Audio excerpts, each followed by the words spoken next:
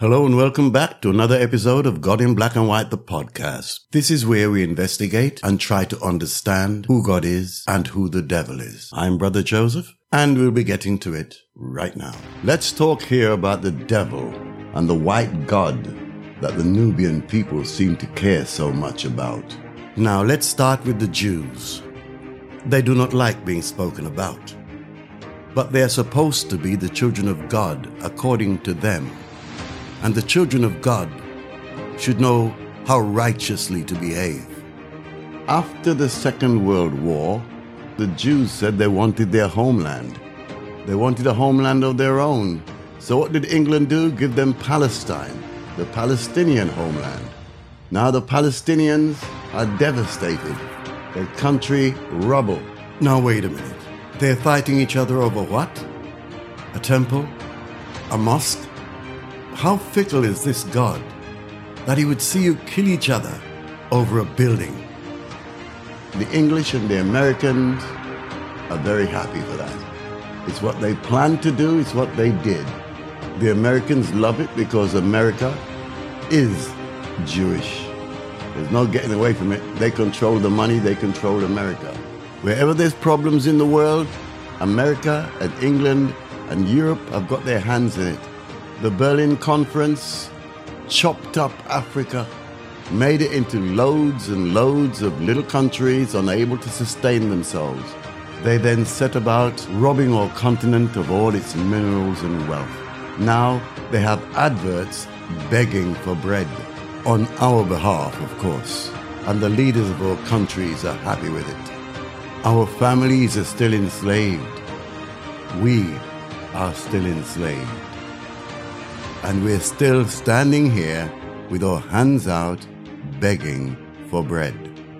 Nothing has changed for hundreds of years. In fact, thousands of years. You take the Palestinian and Jewish problem, that has been going on since biblical times. Check your Bible. Samson and Delilah, remember? Europeans are savages. The only thing they are capable of is murder, mayhem, and confusion, and they will never change. They have been savages from the beginning of time, and they will be until the end of time. Have we demanded a homeland? No, we need to demand a homeland. We have no idea which part of the continent we are from, as the descendants of slaves. What a terrible name, slaves. And that's another problem. Whenever we speak of our rights as human beings and the need for our independence in this world, we speak of the slaves. We say how the slaves were brought from Africa, how they were bundled into ships like sardines, and how they were worked to death and treated like animals, worse than their animals. But they weren't just the slaves. They were our families, our mothers, our fathers, our children. They weren't just slaves. We are the descendants of them. They were our family. No one's going to give you restitution for anything when you speak in terms of being detached from the reality of your history, when you speak detached from that which you're speaking about. If you don't understand yourself, how is anyone supposed to understand you? But we have no idea which part of the continent we are from. So we should be able to choose which part of the continent we wish to belong to. Just like the Jews. We should demand an end to all these high interest rates that's keeping us in poverty. We need to take what is ours. And what is ours is the wealth of our countries, the wealth of our continent. We need to take it, and their God will not give it to you, because their God is a thief. You can pray until the end of time, But what is yours will never be given to you. It was stolen from you in the first place. Why would it be returned? Have we demanded a homeland? No. Some of us say we're from Gambia, some of us say we're from Senegal, some of us say we're from Ghana, some of us say we're from Nigeria. We all have different destinations, but the fact of the matter is none of us, as ex-servants of the Aryan, know where we are from, and that needs to be corrected. That is a situation that needs rectification. But we are content. We are content because we get messages that say we should be content. We as Caribbeans, and I speak as Caribbeans now, need to get our acts together. The media is filled with Nubians trying to show us how comfortable we are. But notice, Caribbean people, these Nubians on our TV screens, they are mostly Nigerians or Ghanaians, but they're certainly not Caribbeans. The Caribbean acting fraternity in this country, in the UK, has been decimated. It does not exist. Those Nubians we see on our TV screens in the UK are mostly Nigerians and Ghanaians. You first need to be respected by people before you begin considering yourself as one of them, or you become a laughing stock. And creation is not weak. Creation is knowledgeable and strong. And if we do not remember that, we will live in the house of the devil forever. We spend all our time right now talking about what's happening on the continent, what's happening in the Ukraine, and how many people are dying in the Ukraine, and how many Nubians are trapped in the Ukraine, their escape routes blocked, put into detention camps so they certainly cannot get out. Now, how can you live in such societies and not know that you are hated? Is it possible that our blindfolds are made of steelier stuff than the blindfolds put on us religiously by the Greeks and the Romans? The same religion which was compounded at the Berlin Conference 1884-5 by Germany, France, Portugal, and the United Kingdom, sitting around a table deciding who wants where in another man's land, with the stipulation that the Christian faith must be taught in every land stolen. Don't you wonder why? Have we created our own blindfolds? It seems that way. And these blindfolds, they are horrendous because we continue to do wrongful things, things that put us in situations where we look foolish. Surely we can see that. How can we continually repeat these mistakes century after century after century? Is it not time it was stopped? The Russian leader is trying to keep America and NATO from their front door. It's a plot and a plan by the Americans, the Europeans, and the British to destroy the Russian Empire, or what's left of it. I really do think a man has the right to protect his home. An American will tell you that. A European will tell you that. An Englishman will tell you that. But when anyone is protecting their homes from them, they become tyrants. They become war criminals. But Tony Blair was not a war criminal when he went into Iraq and killed off Saddam's family after the ceasefire. He's not a war criminal. He's a hero because he's a European, and European devils become heroes.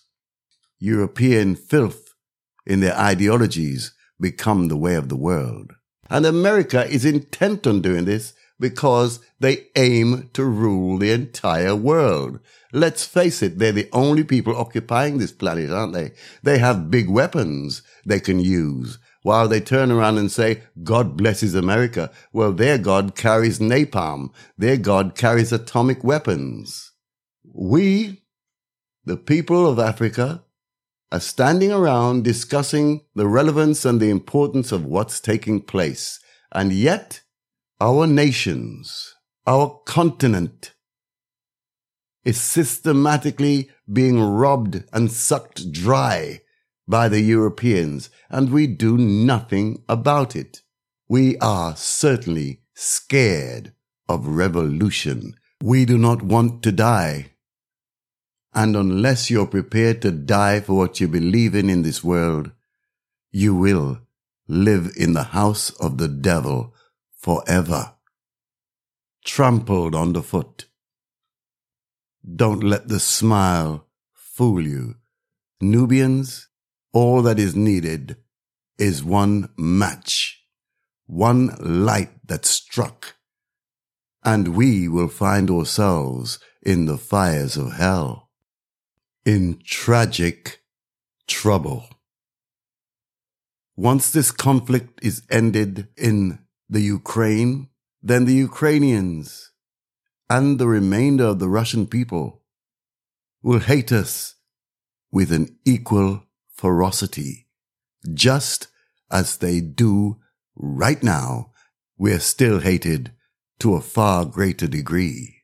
You will live in hell because the devil will run your soul. And that's what's taking place. We are here talking about restitution.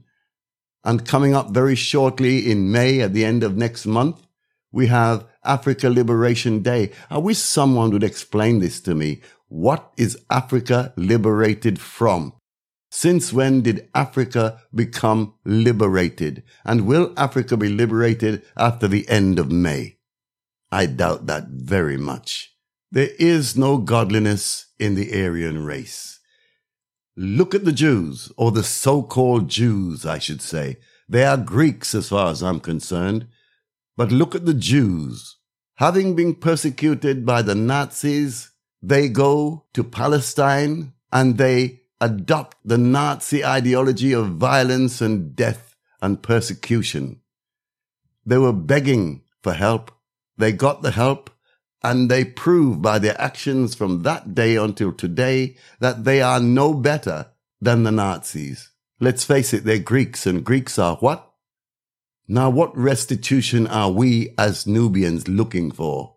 Everyone shouts about restitution, but what restitution are we looking for? Have we demanded a homeland? No. Have we demanded an end to these loans and these crazy interest rates?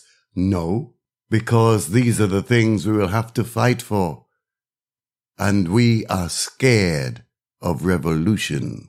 We have no faith in this God, because, let's face it, this God is not a God in our favor.